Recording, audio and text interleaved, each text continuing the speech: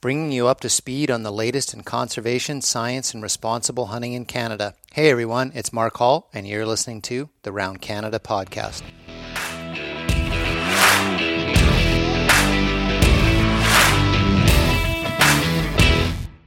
The big news in this episode is coming out of Manitoba. In November, the Manitoba government reported that it had confirmed that a mule deer buck that was not doing very well or very healthy, that was euthanized, was tested positive for CWD. So CWD is currently in Saskatchewan and Alberta, and this is the first time it's been discovered east into Manitoba. So that's super unfortunate. Manitoba government immediately implemented a ban on deer, moose, caribou, and elk hunting in the area that this CWD mule deer buck came from. And it was in game hunting area number 22, part of game area 22. So the government issued a statement that it's going to do some more sampling to try to determine the prevalence rate in ungulates in that area. And the government stated that there was currently at this time no indication that there's any connection to the farmed elk populations, the farmed elk operations in Manitoba contributing to CWD being found for the first time in wild deer. So super unfortunate for Manitoba. Hopefully they can pull it off like New York State did and kind of do some intensive sampling and some culling. And New York State was able to basically prevent an outbreak of CWD in the whitetail deer population because they got on it really early. So I hope Manitoba can do the same. In mid-November, there was a study out of the United States published that showed that 40% or more whitetail deer in this study area in the U.S. had the antibodies for the virus that causes COVID-19. So what that means is that the SARS-CoV-2, the severe acute respiratory syndrome coronavirus 2, which causes the COVID-19 disease or the coronavirus disease 2019. That's how that works.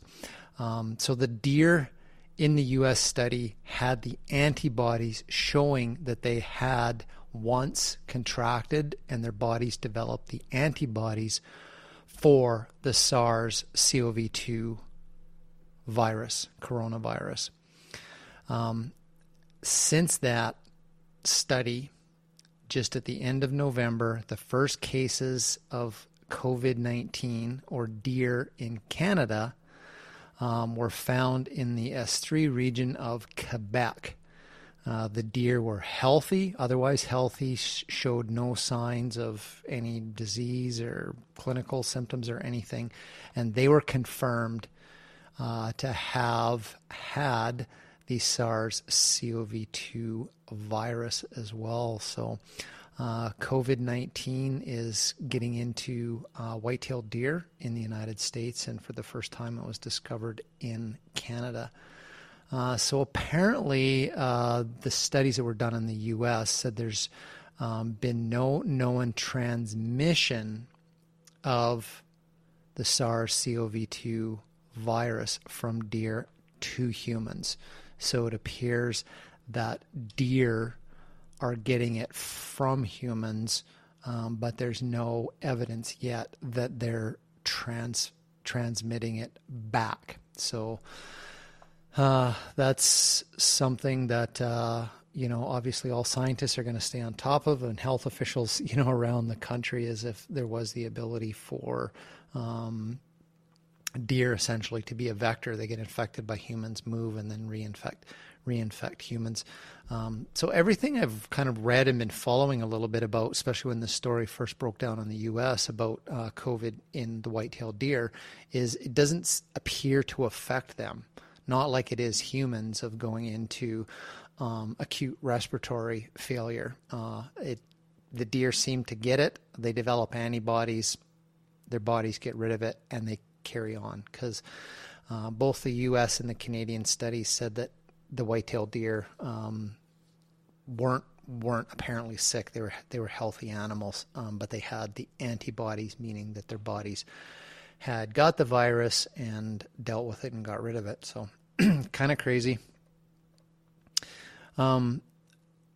Jumping over to the big global conference that happened last month in the UK, the United Nations Climate Change Conference, was also called COP26.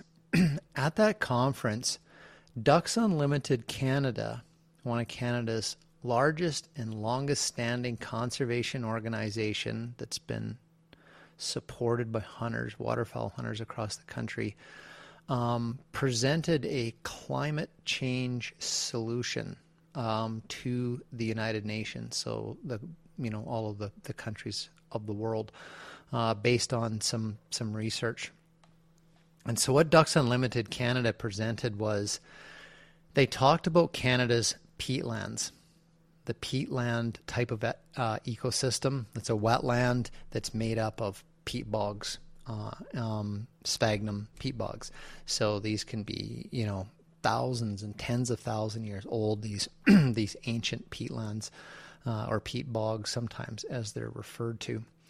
So Ducks Unlimited Canada said that peatlands are very prevalent in Canada's boreal forest that extends from the Yukon through northern BC, all the way west over to Newfoundland and Labrador in the east.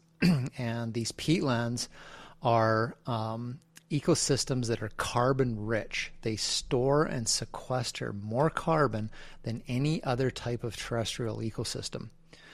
Ducks Unlimited Canada said that it is estimated that about a quarter of the world's carbon is held in Canada's forest habitat through peatlands.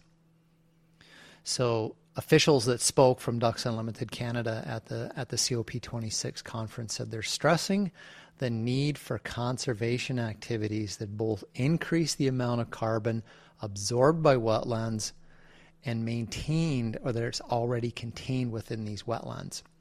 So when the peat bogs are left unaltered and undisturbed, the carbon that's stored in them will not be released into the atmosphere. But when the peatlands are mined, degraded, they dry out, they're drained, then they release their stored carbon that's been stored for tens of thousands of years, back into the atmosphere, which is contributing to climate change. The boreal region of Canada is one of Ducks Unlimited Canada's highest priority areas for conservation, and DUC has helped influence and secure protection for more than 120 million acres of wetlands in Canada and their associated natural habitats through partnerships and policy efforts that DUC leads. So a little interesting caveat to this story. A number of years ago, I was at a conference where some experts from the cannabis industry presented on the cannabis industry, and this was just prior to cannabis becoming legalized in British Columbia, where I live. One of the shocking things about that sector is the amount of carbon dioxide it releases for every gram of cannabis product that it produces. Like it's in orders of magnitude. It was like tons of CO2 released per gram of cannabis product that was created.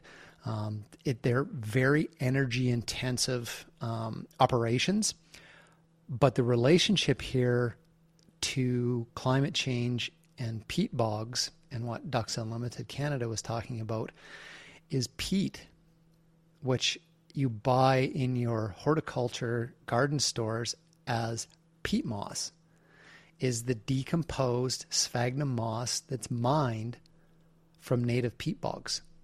And all over the country, there's literally mine operations that mine these ancient peat bogs. They get down into the deep layers where it's been decomposed.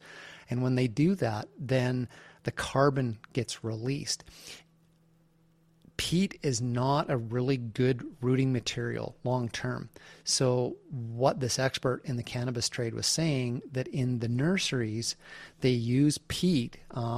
Rock wool is not kind of like the mainstream rooting medium. It's still peat, mined from peat bogs. It can only be used for one crop. And then the peat is dumped and then it's replenished. And so the plants, peat moss holds moisture, and it's acidic, and it's got all these great growing conditions for plants. But its nutrients are used up really quickly by a crop, and then it has to be tossed and new stuff put in. And in that process, even when it's tossed, it's exposed to the air and it oxidizes and it releases more of the stored carbon that the plants haven't taken up. So the relationship here is, when it comes to climate change, Ducks Unlimited Canada was talking about the need to preserve Canada's peatland bogs. Yet in Canada, over the last number of years, we've ramped up the cannabis industry through legalization, which is accelerating the mining of natural peat bogs. So, interesting connection. So back in 2019, our Prime Minister, Trudeau, advised the federal Minister of Oceans to work with the province of British Columbia and Indigenous communities to, quote unquote, create a responsible transition from open net pen salmon farming in coastal British Columbia waters by 2025. So, I've been covering some of the stories about the controversy around ocean-based salmon farming operations and the diseases and the sea lice and the impacts that the science has shown happens to wild salmon stocks that are migrating through these archipelagos and these bays and stuff where these salmon farms are. And the big ones off the coast of BC are the Discovery Islands and Broughton Archipelago area. There was fish farms there that the federal government said that it was going to phase out as part of this directive from the Prime Minister back in 2019. But on November 30th, there was a news release that there are going to be 12 expansions of fish farming operations off the coast of British Columbia, including an entirely new 4,400 metric ton open net salmon farm that is proposed to be developed in the Discovery Islands Broughton Archipelago area, where the open net salmon farms are already being phased out. So I don't know what's going on with these ocean-based salmon farming operations off the coast of BC. It seems to be a game of ping pong. It's crazy. First Nations want the farms out. Scientists say they're not good for wild salmon stocks. We've seen historic lows and complete population collapses of numerous salmon species in southern British Columbia, and the Fraser River runs this year. And scientists are just saying that these open net salmon farms are one of the contributing factors to wild salmon stock declines. Crazy shit. Speaking of coastal British Columbia, so just last week or so, the Raincoast Conservation Foundation on coastal BC announced a brand new fundraising initiative to raise $1.92 million to buy another guide outfitting license in the Great Bear Rainforest so that it can stop hunting. It can stop non-residents from coming into the province and being guided on hunts. So these guide operations were kind of had their businesses yanked out from underneath of them when the grizzly bear ban came in 2017, because they were primarily the hunters that were coming in were hunting coastal grizzly bears. So their, bread and butter hunts, so to speak, grizzly bears, they've already lost that. And so Rain Coast Conservation Foundation has been buying up these guide territories to hedge their bets against if a government's ever changed hands and decided to bring the grizzly bear hunt back, that they would secure all these tenures and they would not allow or book grizzly bear hunts. If you want to know more of my thoughts about this, what Rain Coast is planning to do and have done, go over to the Hunter Conservationist YouTube channel and check out my latest episode of On the Hunter's Radar Screen. So, and I do a little op-ed, goes into more detail about my thoughts around the question of, is buying trophy hunting rights good for conservation? A few episodes ago, I was talking to you about a controversial deer cull in the Longueuil area of Quebec, on the outskirts of Montreal. So there was a plan to cull 15 deer that lived in a park, the Michel Chartrand Park. They were their numbers were getting high. They were eating themselves out of house and home. So they were going to cull 15 of these deers. And this led to a huge public outcry, protesting. And in fact, the former mayor of Longueuil, the mayor's life was threatened by somebody. Protesters were arrested during these large-scale demonstrations. So Longueuil's new mayor said she wants to go ahead and understands the science behind the need for a cull, and she said she's not backing down. Now, almost a year later, the cull is growing because the deer population's growing, and they're looking at culling 60 deer out of the park, which is near the middle of Montreal's South Shore. So, and there was an animal rights group came out of the woodwork last year about this, and they came up with a plan. They presented it to government. The Sauvetage Animal Rescue Group proposed to capture and relocate the deer. But the government's Veterinary Ethics Committee this past February rejected the proposal based on the way the proposal was set up and the ethics around animal welfare with what this animal rescue group was proposing and how they were proposing to catch and move these deer. So the decision to cull about 60 deer, I think apparently the herd's around 100, comes from a committee that the city struck of citizens, experts, and scientists. They were brought together. They spent a number of months going over the situation, reports, and the science surrounding this, and they basically, this committee, a round table, sort of came to the conclusion and made a recommendation to the mayor that that 60 deer should come out of this herd before the herd gets too big and does any more damage to kind of upset the balance in the ecosystems of the park. So, so deer cull going to take place in Montreal. Wonder what's going to happen there when that goes to take place. So I'll let you know. Probably some crazy protests are going to take place. On some of the other episodes, I talked about this cormorant cull in Ontario on the Great Lakes. So there was a lobby, by hunters and anglers a number of years ago in Ontario about the cormorant population, these seabirds, sea colonies. They were kind of getting out of control, and they were blaming the cormorants on the decline of fish populations of species that anglers like to catch. So the government created a hunt, basically a cull hunt.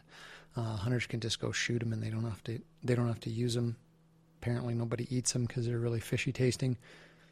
So this year is the second year of this cormorant hunt. It started on 15th of September. It goes through till the end of this month, December 31st.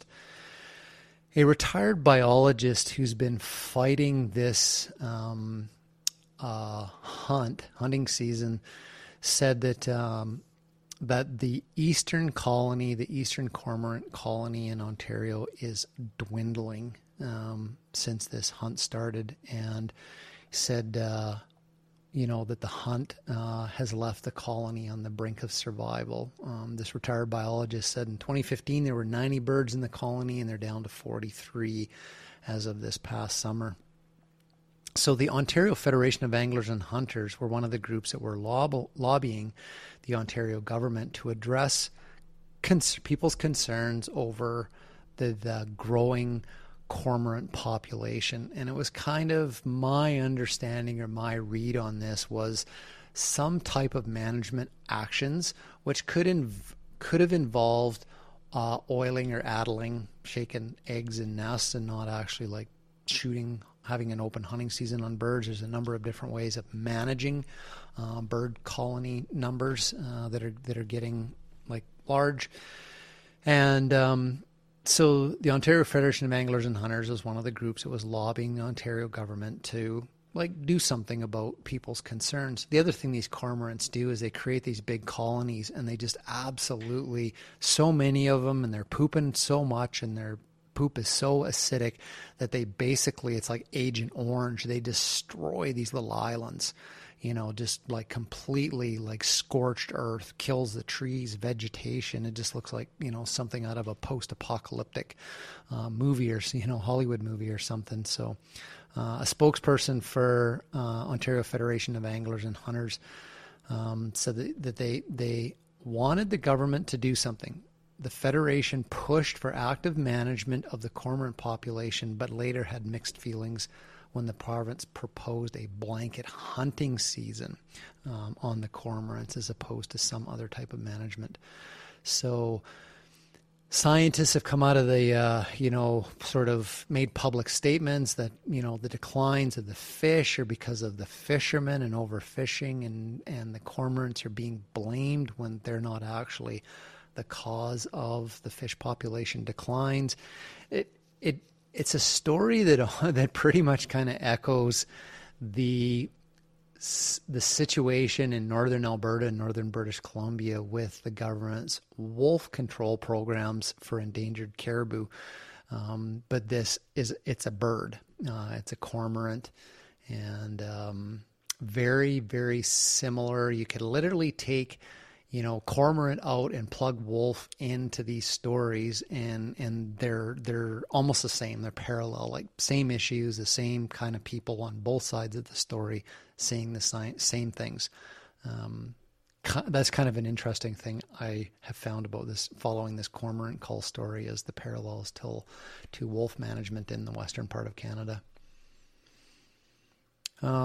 Last year, I covered this story about this huge controversy about moose hunting in an area of Quebec where the Algonquin Anishinaabe Nation basically put up a bunch of roadblocks, blockades, barricades, and wanted non-Indigenous moose hunters out of their ancestral lands because they were concerned that there was too many moose being shot, and they were not able to meet their sustenance needs because the moose populations were declining from too many non-Indigenous hunters.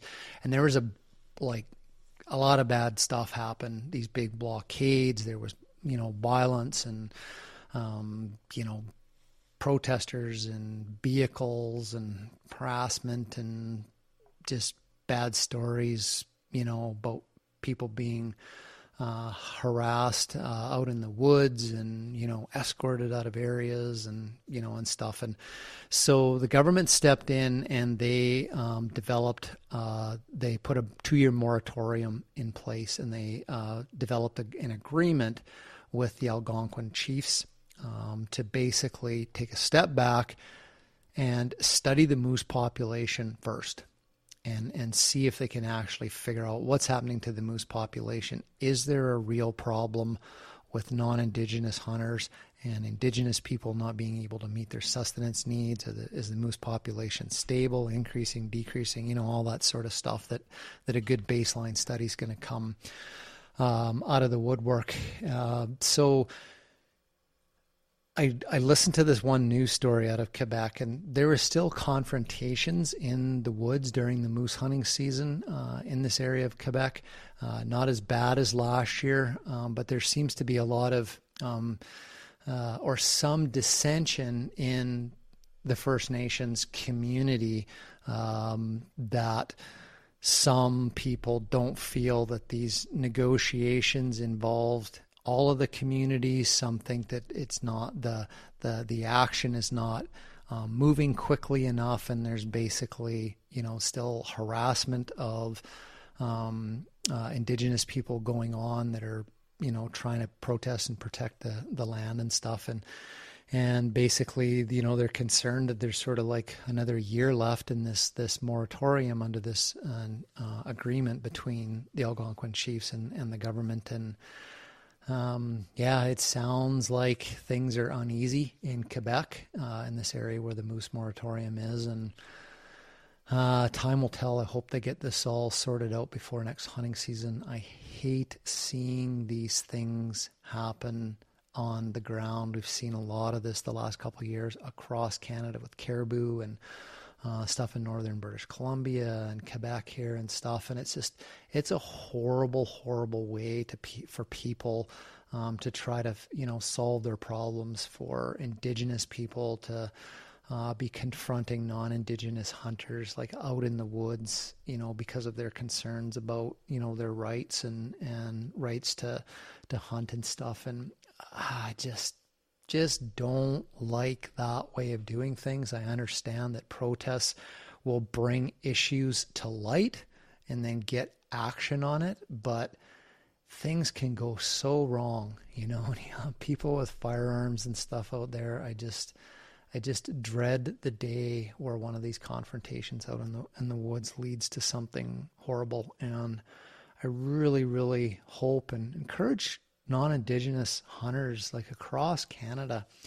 to start meeting and talking with your local Indigenous communities, and listen and learn, and try to develop relationships, understand, and maybe proactively find ways to collaborate on things, whatever they happen to be of importance where you live. And let's try to stop these confrontations out in the woods, these blockades and stuff from happening. And I think first and foremost, what non-Indigenous hunters across the country can do is try to understand what First Nations are saying and what their concerns are, and then find out, what can be done to maybe support learning more, studies, to help answer some questions, and maybe advocating to governments of changing some hunting regulations or doing something new. And I think that's a far more proactive way and a more safe way, to start, I guess, addressing concerns that are happening all across the country. So I was looking at a study. It's actually out of New York City, because so in the middle of November, there was the time change, switch to daylight savings time. And so there was this study that was done in New York State that looked at the impact of changing the times and deer vehicle collisions. I kind of thought this was sort of interesting because, now it's December, we're losing light even faster, every day. And that seems to accelerate when the time change comes in the fall. So what this study in New York found is that in the springtime, deer vehicle accidents are kind of at their lowest.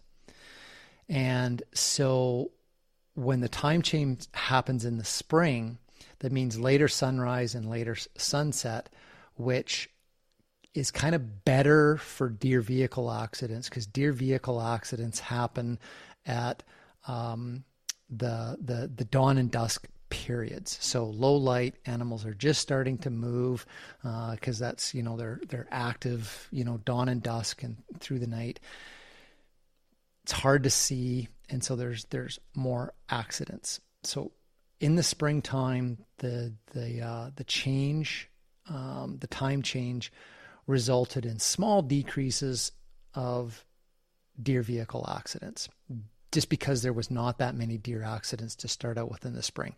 It's the fall when there's a huge spike in vehicle collisions with deer. And that's primarily attributed to the fall being the rut. So deer are more active, more aggressive, bucks are traveling, does are moving, they're chasing each other, all that kind of stuff. And so there's more collisions in the fall. So the earlier the sunrise and sunset that happens in the fall, the loss of those, the earlier the sunrises and sunsets, then that was leading to more deer vehicle accidents. So when you shifted the clock in the fall, then even more people were on the roads during the high risk dusk hours, and dusk was worse for deer collision than dawn. By quite a bit, actually. So that fall time change is putting more people on the road at the dusk hours, and the consequences is that the numbers of deer that commuters were hitting saw a 72% increase in accidents. And there was a decrease of accidents in the fall during the dawn period, but there was a huge increase in deer being hit in the dawn or the dusk hours just after the time change. So overall, there was about a 20% increase in accidents during high peak commuter hours the week after the time change in New York. So basically, the time change kills more deer, causes more accidents, maybe more people are injured, more vehicle damage. Simply by humans changing our clocks, we're killing roughly about 20% more deer during the fall in New York. And I would probably say this trend probably happens all over North America. New York probably just happens to be worse off because they got millions of more people, on the road. But yeah, that's a pretty shocking statistic. 72% more accidents in the evening in the fall, and roughly a 20% increase in accidents a week after the fall time change. Let's get rid of the fall time change. Get rid of both the time changes. You want to save wildlife rather than buying guide outfitter licenses? Why don't you lobby to get this whole thing of the time change tossed out? Probably save more animals. So Quebec has a number of endangered caribou herds that are on the brink of extinction. And one of the things that the Quebec government has done is created these fenced areas and around sort of the remaining herds in different regions that are on the verge of extinction. And they put up a fence that only around a herd that only had 7 animals left in the Val d'Or region of Quebec. And the government just announced that it's going to put the more fenced enclosures around the Charlevoix and the Gaspé region, Quebec, or caribou herds in Quebec. They're the next ones slated to be basically fenced in. And so what they do is they fence them in, and then they hire trappers to basically go in and intensify the killing of wolves and other predators in and around these penning areas, basically so that the females that giving birth to calves in the springtime, they're increasing the recruitment of calves. They're doing a little bit of that. The Saulteaux First Nation is doing some maternal penning in northeastern British Columbia on an endangered caribou herd and showing some really positive increases in caribou populations from wolf control and maternal penning. But this doesn't come without controversy in Quebec. So basically, people, are saying, scientists and environmentalists and conservationists are saying, you're still logging endangered caribou habitat, old growth habitat. You're putting roads in, and you're not doing anything to fix those habitat issues that are the drivers of why caribou herds are on the brink of extinction. And then you're building fences, putting the females into the fenced areas to give birth, and you're killing wolves. But you're not doing anything to fix their habitat and the cumulative impacts of industrial activities on the landscape. And so similar story in British Columbia and Alberta when it comes to the wolf control programs in the caribou recovery areas. People are saying you're not doing anything to fix the habitat impacts, and all you're doing is just killing wolves. Again, another one of those stories that kind of you see the parallel, the same things kind of echoed from one side of the country to the other. This time it's in Quebec, and it actually is with caribou, but the same complaints, the same criticisms of killing wolves and not addressing habitat issues.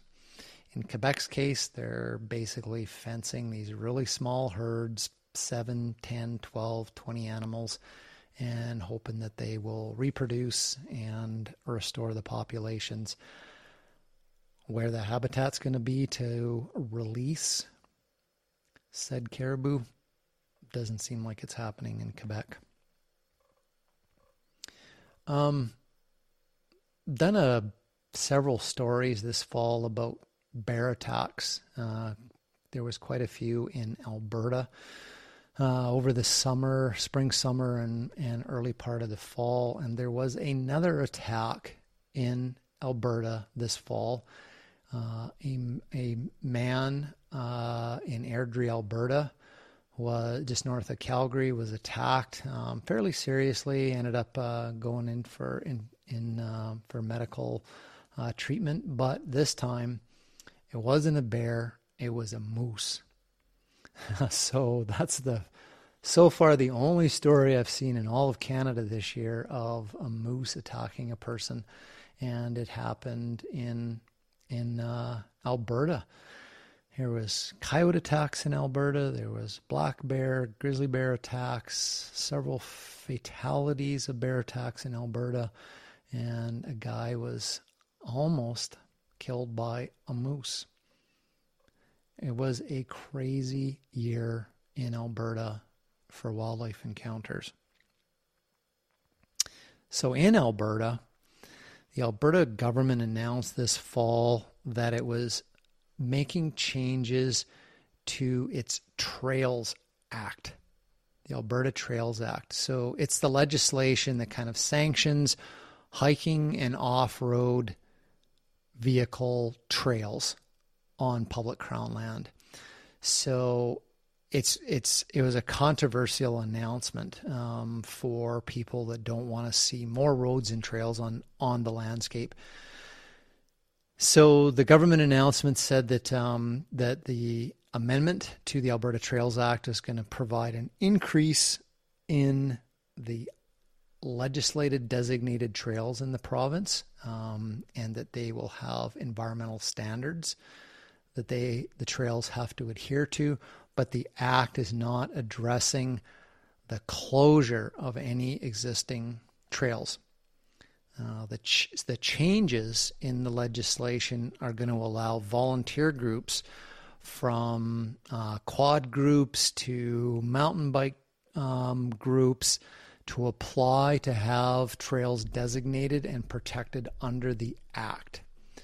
So from what I understand, it's going to kind of allow these user groups to actually sort of take ownership of the trails, whether they're a quad group or a mountain bike or a hiking group or whatever.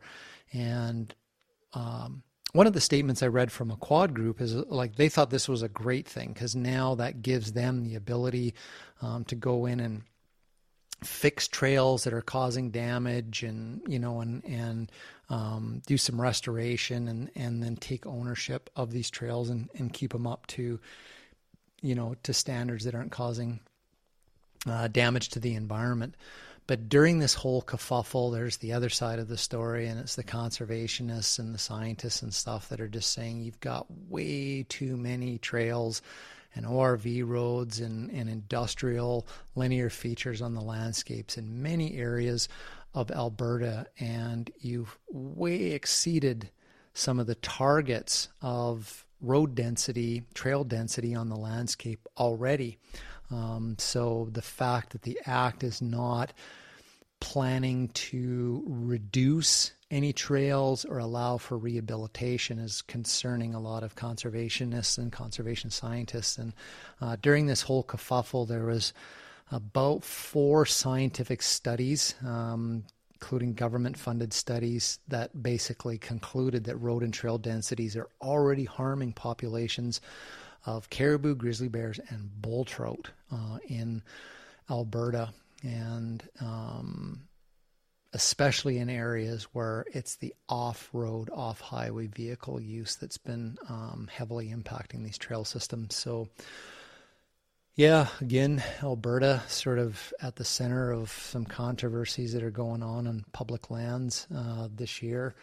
There was the whole issue of the coal mines and the coal moratorium in the Rockies being rescinded and put back in place and everything. So Alberta's been busy this year with all of these government-led changes to public land. So some people are happy and some people aren't.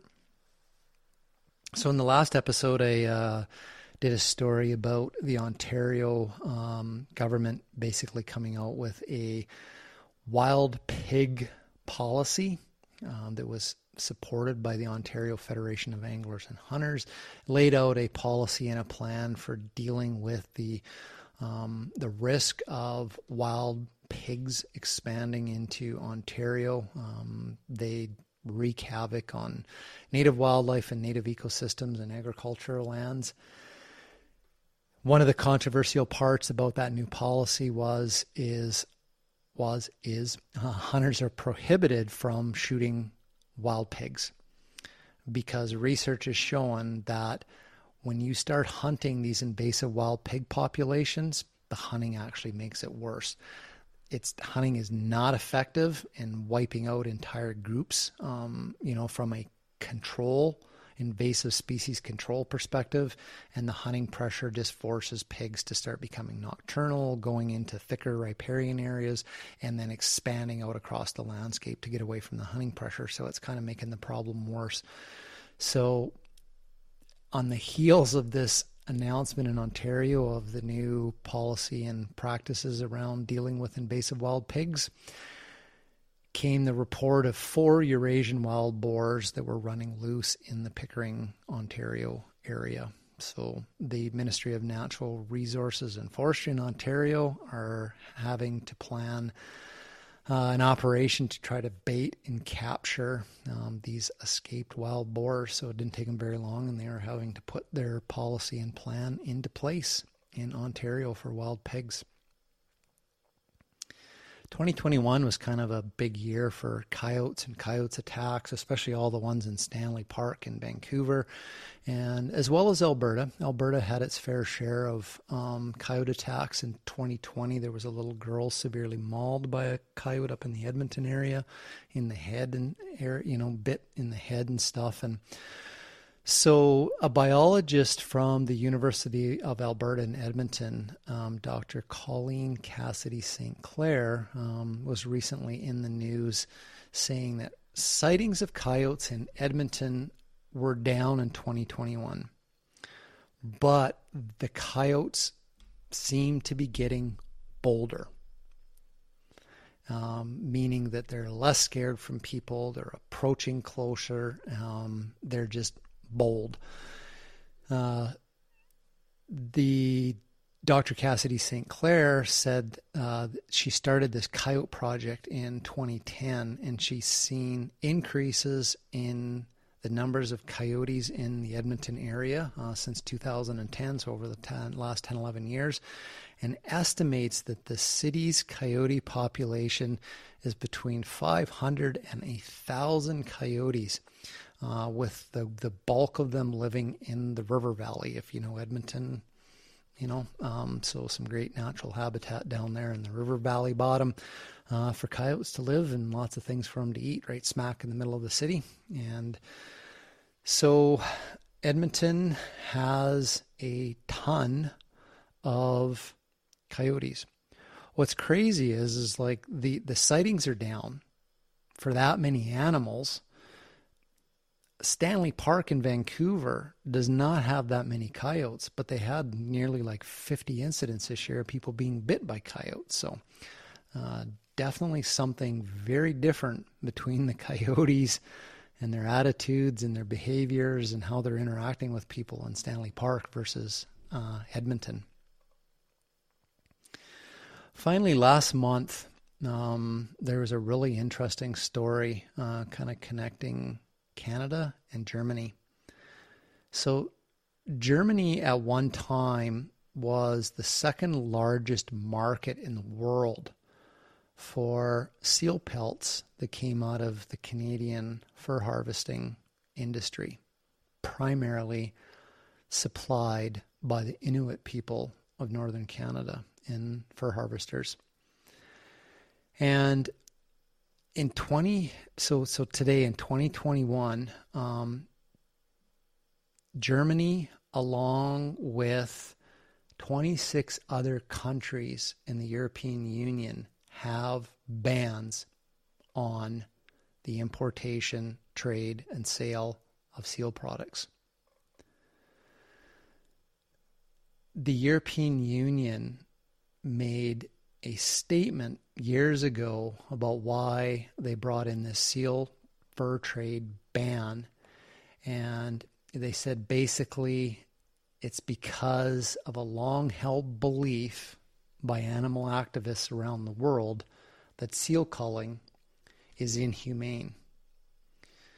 And at the beginning of 2021, the start of the Canadian seal hunt in the Arctic, the Belgium-based International Fund for Animal Welfare said the ongoing practice is, quote unquote, beneath the dignity of such a progressive nation as Canada. Since the European Union, Germany has put in this ban on seal skins, which is basically becomes a ban on the livelihood of Inuit people in Canada. That's increased the poverty and negatively affects the perceptions that people have of Inuit culture around the world. I mean, Inuit were the main harvesters of the seal. That was a livelihood. And when companies are coming, or organizations, animal welfare organizations that are saying that the seal fur harvest is beneath the dignity, that's a direct, impact to how people in the world think of Inuit people. So Canada's new Governor General, Mary May Simon, is Inuit. And last month, she was in Germany, met with heads of state, including Germany's president. So one of the things she did is she had a necklace that was made out of sealskin. It was like a big flower with all these petals and stuff in it. Really, really neat. So she wore that necklace to a black tie dinner with Germany's president. And she said, when they ask me about my necklace, you know, how people sort of start off the conversations, oh, that's a beautiful necklace. Where did you get that? So she said, when they ask her about her necklace, she gets to talk about it. So she said, I'm educating people in Germany about who we Inuit people are. And she's learning about German people and German culture. So Governor General Mary Say Simon said that has been a very positive experience in this outward display of Inuit culture wearing sealskin. She's able to use that in a very, very intuitive human nature way, like how people see something and they ask you a question and want to start that conversation. I just think that's brilliant, is she was able to segue into telling people about Inuit culture, about seals, about seal fur, what it means to them, their culture, their way of life, and the impact of Germany's ban on the importation of sealskins and what that's had on Inuit culture and people. I think that was absolutely brilliant. That's an amazing story. And I think it's kind of a lesson I want to leave you with here as I close out is if you're a hunter in Canada, there's a tremendous amount, or a trapper, or even a fisherman. There's a huge number of issues across the country that we're battling with. You know, these same things of perceptions about what hunting is, about what trapping is, about what fishing for your own food is. And there's a very good lesson in here about the nuance that Governor General Mary May Simon took of having this little thing, this little symbol of her culture and of the seal fur harvest.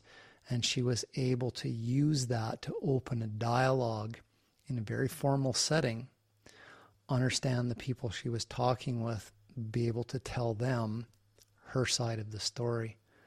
So I see some lessons learned for our hunting, trapping, and fishing community in Canada to learn from this strategy of our Governor General in a very responsible and respectful way to engage people on something that's very controversial, like seal fur harvesting, but to do it with the highest level of dignity, but not be scared to be able to explain Inuit culture, perceptions, and how detrimental these bans are on people's ways of life. So hopefully there's something in there you can get an idea. Maybe you can use that this Christmas with your family. I hear from lots of people who love to hunt or trap, but they're part of families that are kind of like not really the subject to bring up at the dinner table. Maybe try that. I wear a necklace that's got the ivory of an elk tooth, so the ivory elk tooth, from the very, very first elk I ever harvested when I was 17 years old, and I wear this around my neck. So same kind of idea.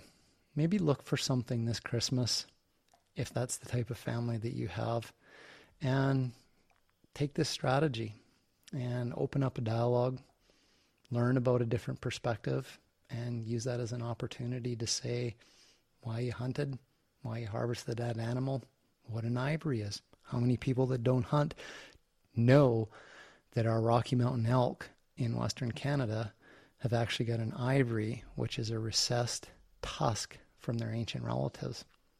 Stuff like that, I think, is a great way to break down barriers between non-hunters, non-trappers, and hunters and trappers. So anyways, that's what's going on around Canada, and we'll see you in the next episode.